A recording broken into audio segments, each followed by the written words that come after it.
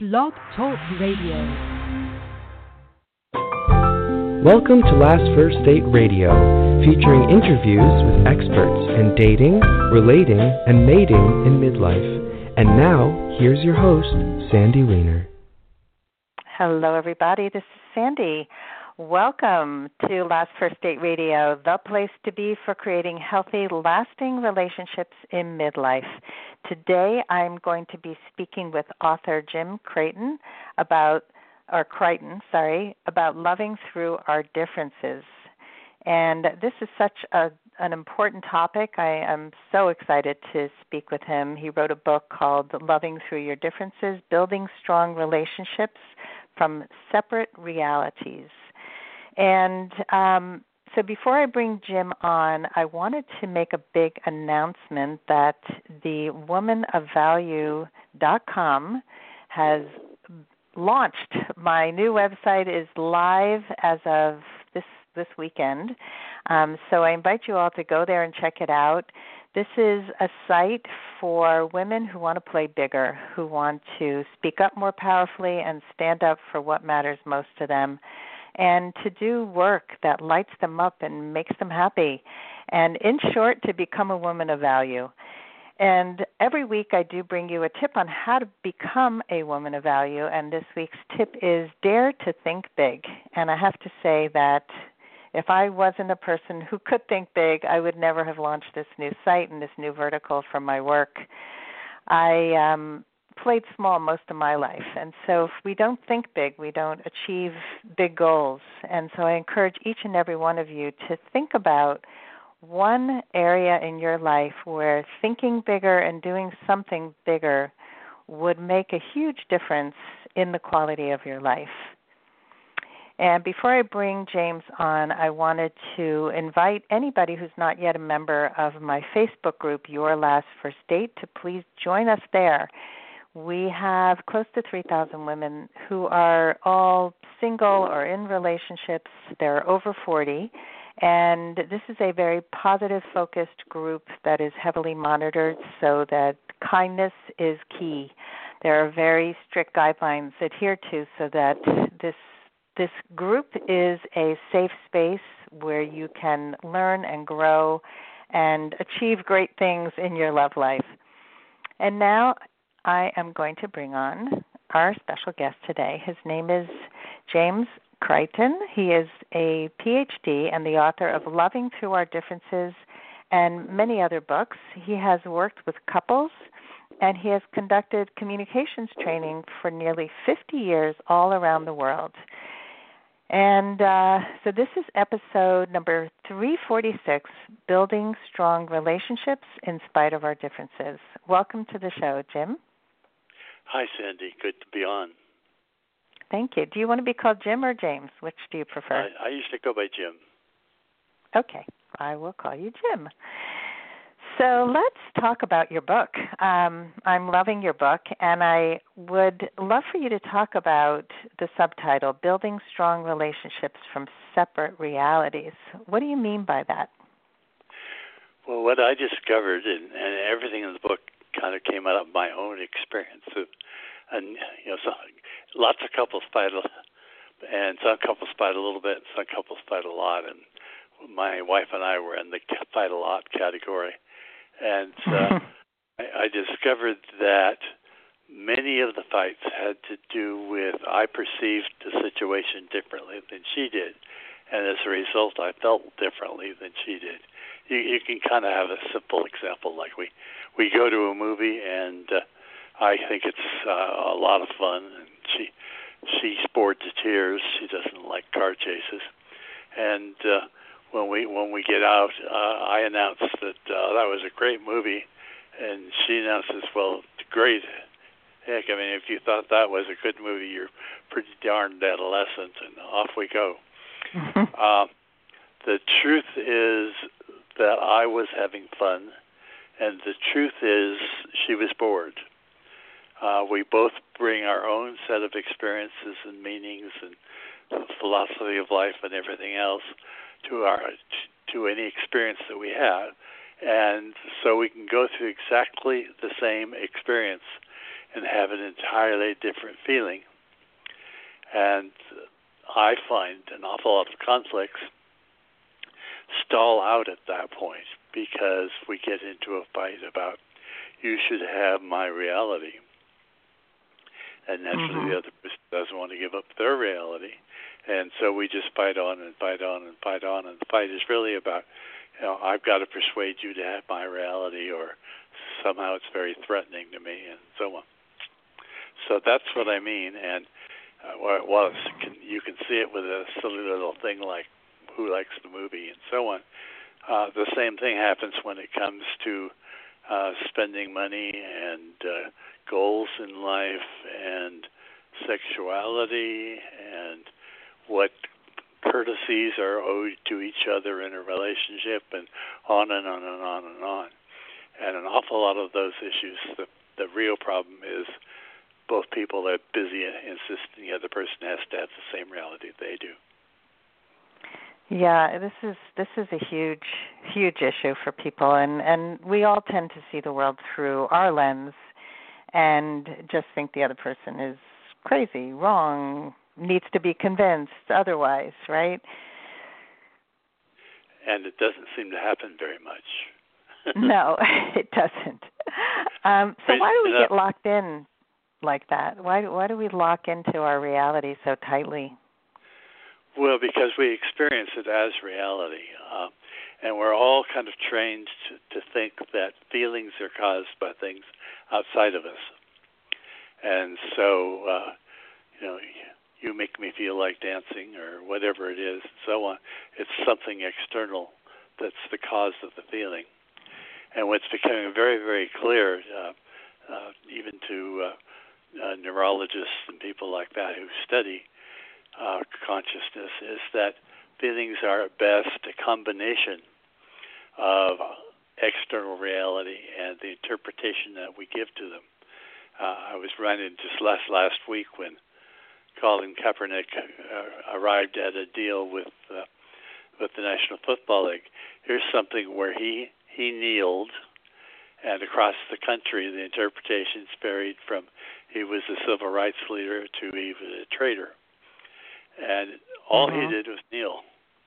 And people brought their own interpretations to that thing, and were seemingly ready to fight to the death. So that's kind of what's happening all the time. We each interpret, and we experience it as real. If we feel hurt when somebody does something, the hurt itself seems to justify the feeling that they hurt me, and I experienced that person hurt me, and so I'm going to hang on and hang on and hang on to that interpretation. Yeah, so we hang on to the interpretation, but how do we then change our perception or open to somebody else's perception? Well, of course, the whole book is about that, but specifically, one of the key things is, if we go back to the theater, when I come out, if I say I enjoyed it, I had fun, and she says she was bored to tears, we're both telling the truth. We did in fact have those experiences. Now, if I get onto that's a good movie, that's a bad movie, and so on, we could make with a little skill, we could turn that into a fight. It's a big difference between your feelings, which are in fact yours because you interpreted your way into them, versus your judgments. And a good deal of the book is about getting people to get back down to feelings, because I can be bored, or she can be bored, and I can have fun at the same time, and those can be both true. We don't have to make those the same. But it's a good movie, then we can fight to the death on that and so on. But we're really fighting about a judgment, not the experience. The experience, the feeling, is the real truth. Right. And everybody's entitled to their feelings. So the example you gave is an external thing. It's how two people experience something outside of themselves. But what if a person interprets something you did to them as, or something you said as a completely different thing. Okay. Well, if they're sharing feelings instead of judgments, it's true they had that feeling. If they're sharing judgments, it's not true, and it's difficult. So one of the first challenges is both people have to acknowledge that they can have different emotional realities, and those two realities can coexist. Now let me give you an example.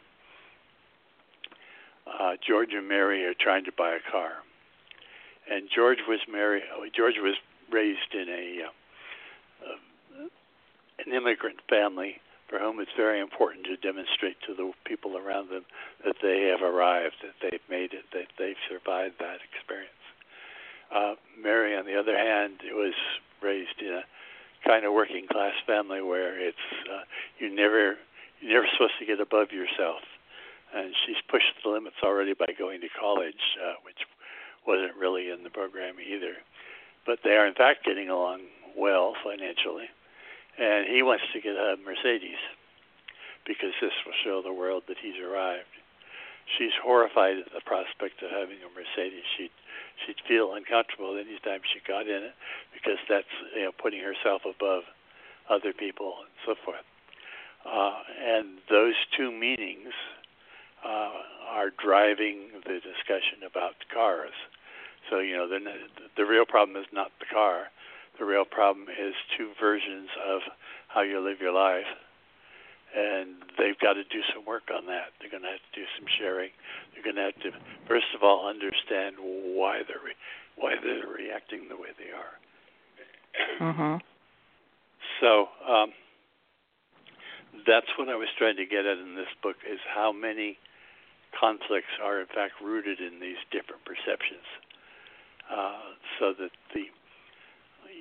you really experience discomfort at setting yourself above other people, and he really feels it's important to show other people that they've at last made it, and so on. Both emotional realities are true. So they begin to really get to the feelings behind it. Well, they're both honoring values, right? They're honoring needs. They're honoring values that are important to them. And so, but they both have a strong stand for that. So how do they work that through, even if they know what the root cause of their emotions are? Well, frankly, it's going to be a tough one, because those are rooted in family traditions and family myths and so forth that are rarely conscious but are very strong and very controlling and so on.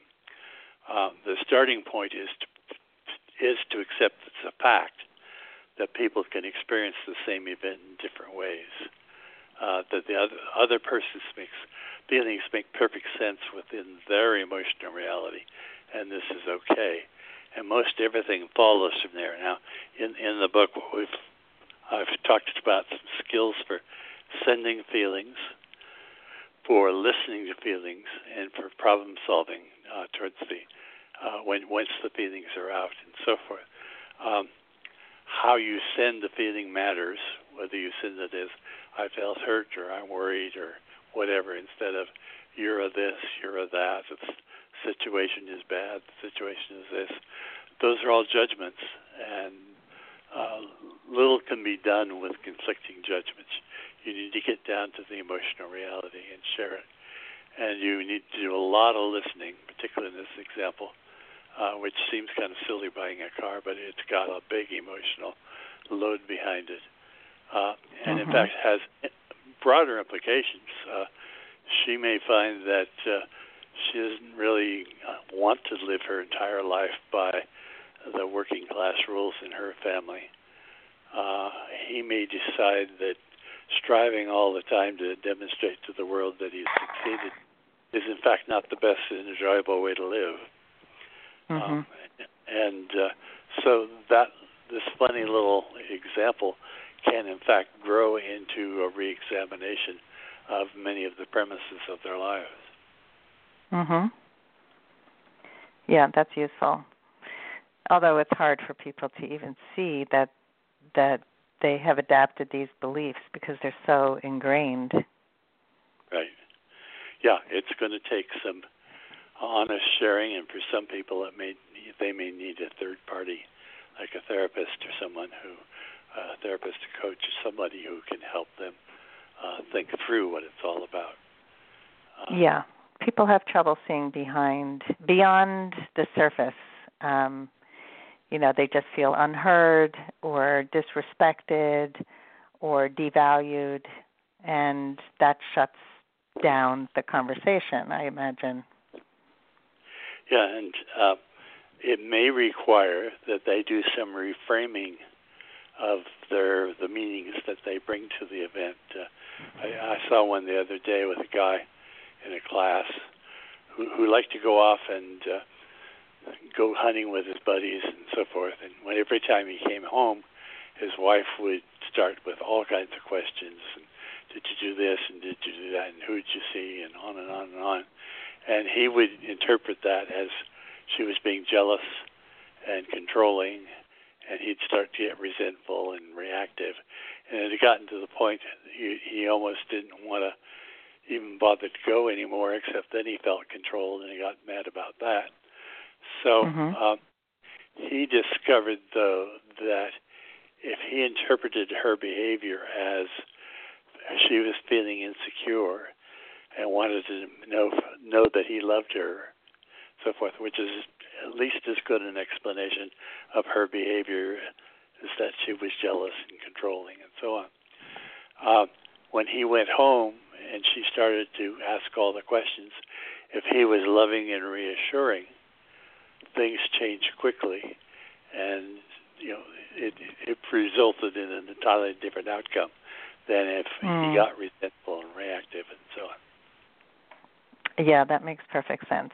So I think Einstein had a quote about seeing the world as a hostile or a friendly place, that we have a choice, and I think a lot of people just look for what's wrong and how somebody is attacking and what are they doing to me. And I mean, I had a conversation with my daughter today who was very upset about something, and she immediately went into attack mode. And I just said, how about you call me back when you're calmer? Because I couldn't have the conversation with her. She was using words like, don't pretend to. And I was just like, wow. It's just, she was triggered. She wanted to make it my problem. And I know that she was not in a position. She was about to get on a plane. It was just not the time to have the conversation. So what do you say to that? Like, buying some time when somebody comes to you in a heated situation. What would you do in a case like that? Well, if you have the emotional room inside to listen, it's fine. And quite a bit of the book talks about some listening skills that will help you with that. Sometimes, though, you simply don't have the space inside to do it. And what you did, which is defer it until another time, is a perfectly legitimate thing to do. One of the things that my wife and I discovered, a therapist friend recommended, is a rule that we have agreed upon called the 5-minute rule. And in the 5-minute rule, either one of us can say, 5-minute rule, and you stop dead whatever you're doing. Decide who goes first. And that person gets 5 minutes to say whatever he or she wants, any way he or she wants, without any interruption, preferably without even loud body language coming back at them. Then they rotate. The other person gets 5 minutes. And if they need at the end of that 5 minutes to do another round of 5 minutes each, they can.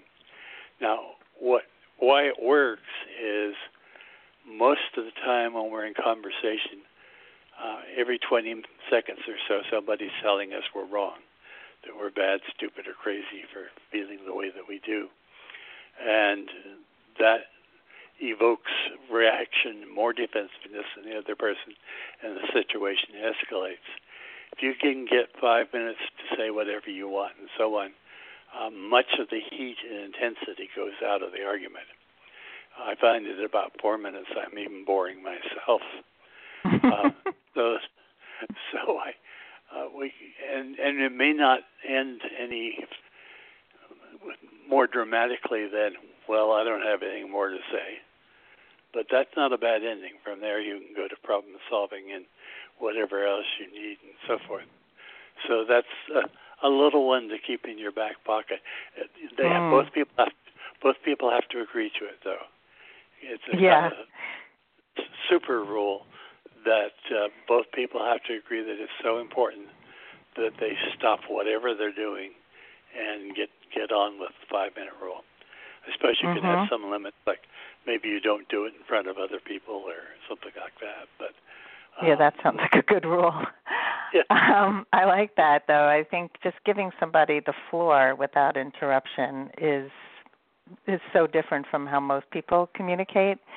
It's definitely something I've learned since I've become a better communicator, and I actually became a communications expert over the years as well, helping women, especially in relationships, to be able to communicate more effectively, and also to understand men, which I think, we talk about different realities. I think we all look at the world through our lens, and we have to understand that just because we process in a certain way doesn't mean somebody else does. And just getting curious about what things mean to somebody else can just go such a long way to creating more harmony, more understanding, less triggers, less overthinking, overanalyzing, living in your head. I see all of this in my practice, and I've learned to process for myself before I even have a conversation with somebody. Like if somebody stops talking to me because they're upset with something I say, I can then reach out and be able to hear them without feeling like I need to be heard and I need to be defensive. I'm totally open to hearing their point of view so that we can have a discussion about it. The other thing that I found is that if I'm communicating my feelings as distinct from my judgments to another person, I get smarter about my own feelings. I learned something about what I'm really feeling, why I'm really feeling it. So. Got a cough this morning. Oh no, you okay? Yeah, I'm okay, but I may sound a little scratchy. Oh, you sound okay.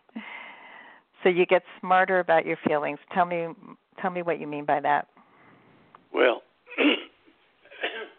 like most everybody, I predominantly would start out with blame and accusation, and you don't learn anything that way except you think the other person's a bad person.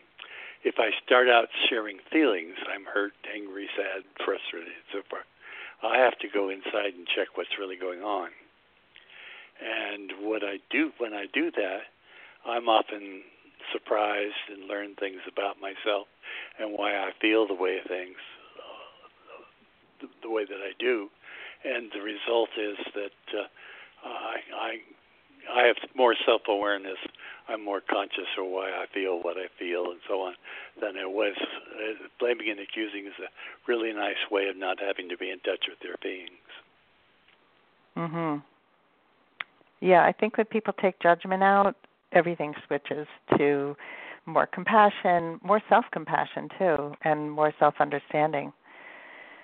So you mentioned a few feelings, and I think I did some of the work of Marshall Rosenberg with nonviolent communication, and they have such a long list of feelings and needs that I think some people get really overwhelmed with how many words we have for emotions. So what do you recommend in terms of people having emotional literacy and being able to talk about their feelings? Do you narrow it down to just a few? Like, how do you guide people in that way? I really have not concentrated on that too much. I know the principle is kind of, it's like the Eskimos have many, many, many more words for snow than we do, because they distinguish very subtle differences, because it's survival to do so.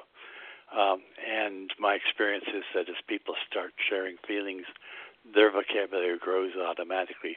The words are there, they just never quite used them, and so it connects by them. I've not done well, I frequently had classes say, we need more words, and they'll frequently develop feeling lists. Put chart sheets on the wall with lists of feelings they came up with. I have not handed out lists of feelings. I just haven't. Yeah, I mean, I personally think we can get really overwhelmed with it. It's interesting that at the end of my marriage, my husband finally decided to get some support around how to work through his feelings and talk about them, because that was a huge issue in our marriage. And he studied under Marshall Rosenberg and developed a labyrinth so the outside circle of the labyrinth was all the judgments and the always, never, all the absolutes, the past, he's done this in the past, he's going to do it again. So you get through all the judgment first, and you work through it. So you kind of walk that circle going, okay, I'm stuck in judgment, let me work through that. Then you get to the next level of the objective request or issue that you're dealing with without any feelings or needs. And then you go into the feelings, so that's the next circle. So you kind of walk the circle of feelings, and there's like 100 discombobulated and, just words that most people don't use. And then that feeling happened because a need wasn't met, so you go into the circle of needs. And the last part in the center is you can make a request of somebody else or yourself. And so I found this really interesting. It helped me to start really working through my feelings and needs and just naming them and realizing how much in judgment I had been most of my life.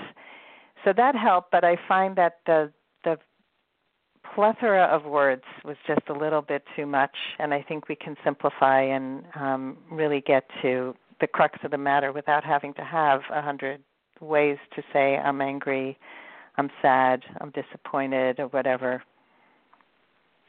It sounds like another way you could keep it in your head a lot, because you'd have to do a lot of analysis and so on.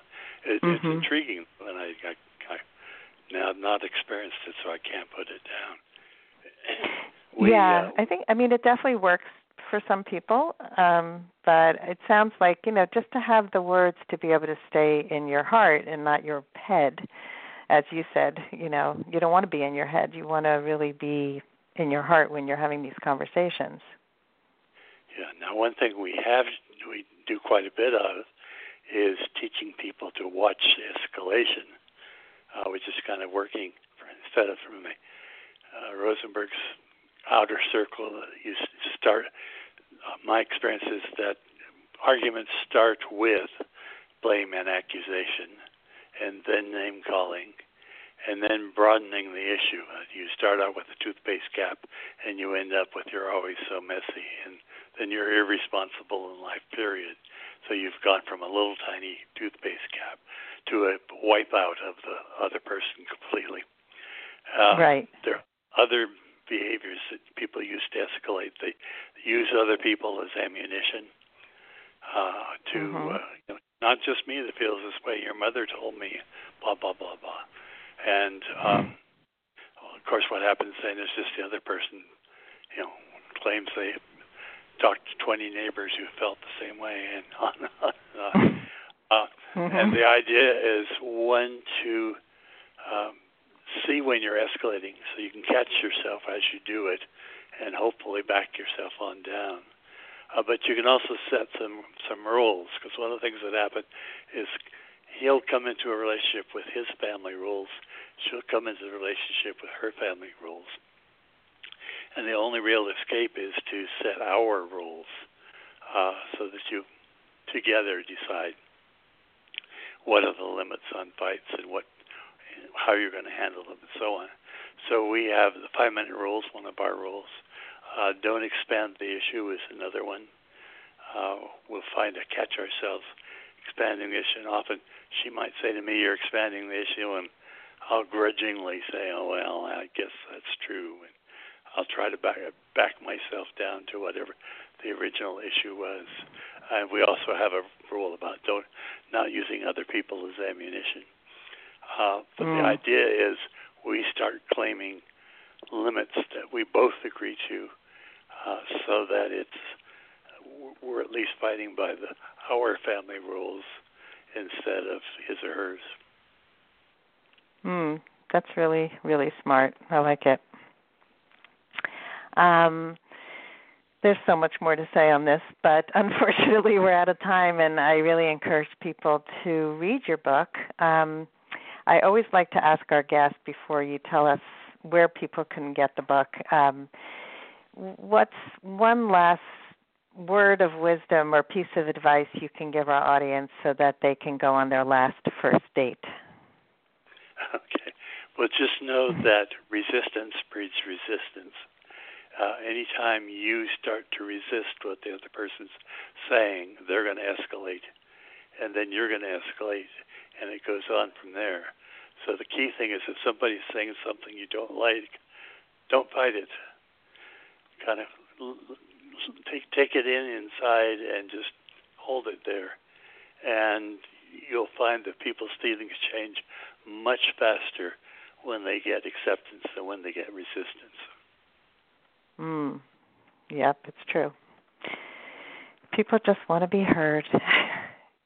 Defensiveness is such a terrible thing. I was just building this new website, and the people who built it for me were so accepting of my feedback, and I said to them several times that I really appreciated that they, instead of getting defensive, they would say, "Wow, that's really good feedback. Thank you so much." A simple thing. Simple. Yep. But it means so much because you feel heard. You're hiring these people to help you. It's nice when they accept what you have to say. All right. Well, so tell us how people can get in touch with you and get a copy of your books. Well, it's easiest to order the book through one of the main channels like Amazon or Barnes & Noble or IndieBound, which is the Association of Independent Bookstores and so on. It's readily available. In fact, I was on one of the sites this morning and found they even had a $5 discount on the book. So go and check to reach me or to get more information about the book. They can go to James L. Creighton's CreightonCom, and that has a lot of information about the book. Or if they want to contact me right now, I haven't got my web page all whipped into shape. They can contact me at jim@publicparticipation.com. That's readily available. All right. I'm going to put all this in the show notes. And so I thought your name was Creighton, and I have it transliterated here as Crichton in the notes here. So it's Creighton. Okay, I stand corrected.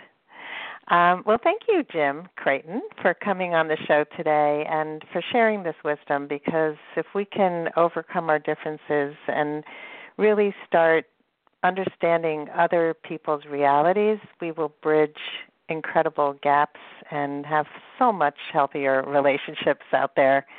So thank you so much. Enjoyed it. Thank you. And thanks, everybody, for listening today. And if you love our show, please rate us and review us wherever you listen to podcasts, iTunes. We really appreciate ratings and reviews. That's how people find us and we reach more people. And I hope that all of you go on your last first date very soon. Have a great day.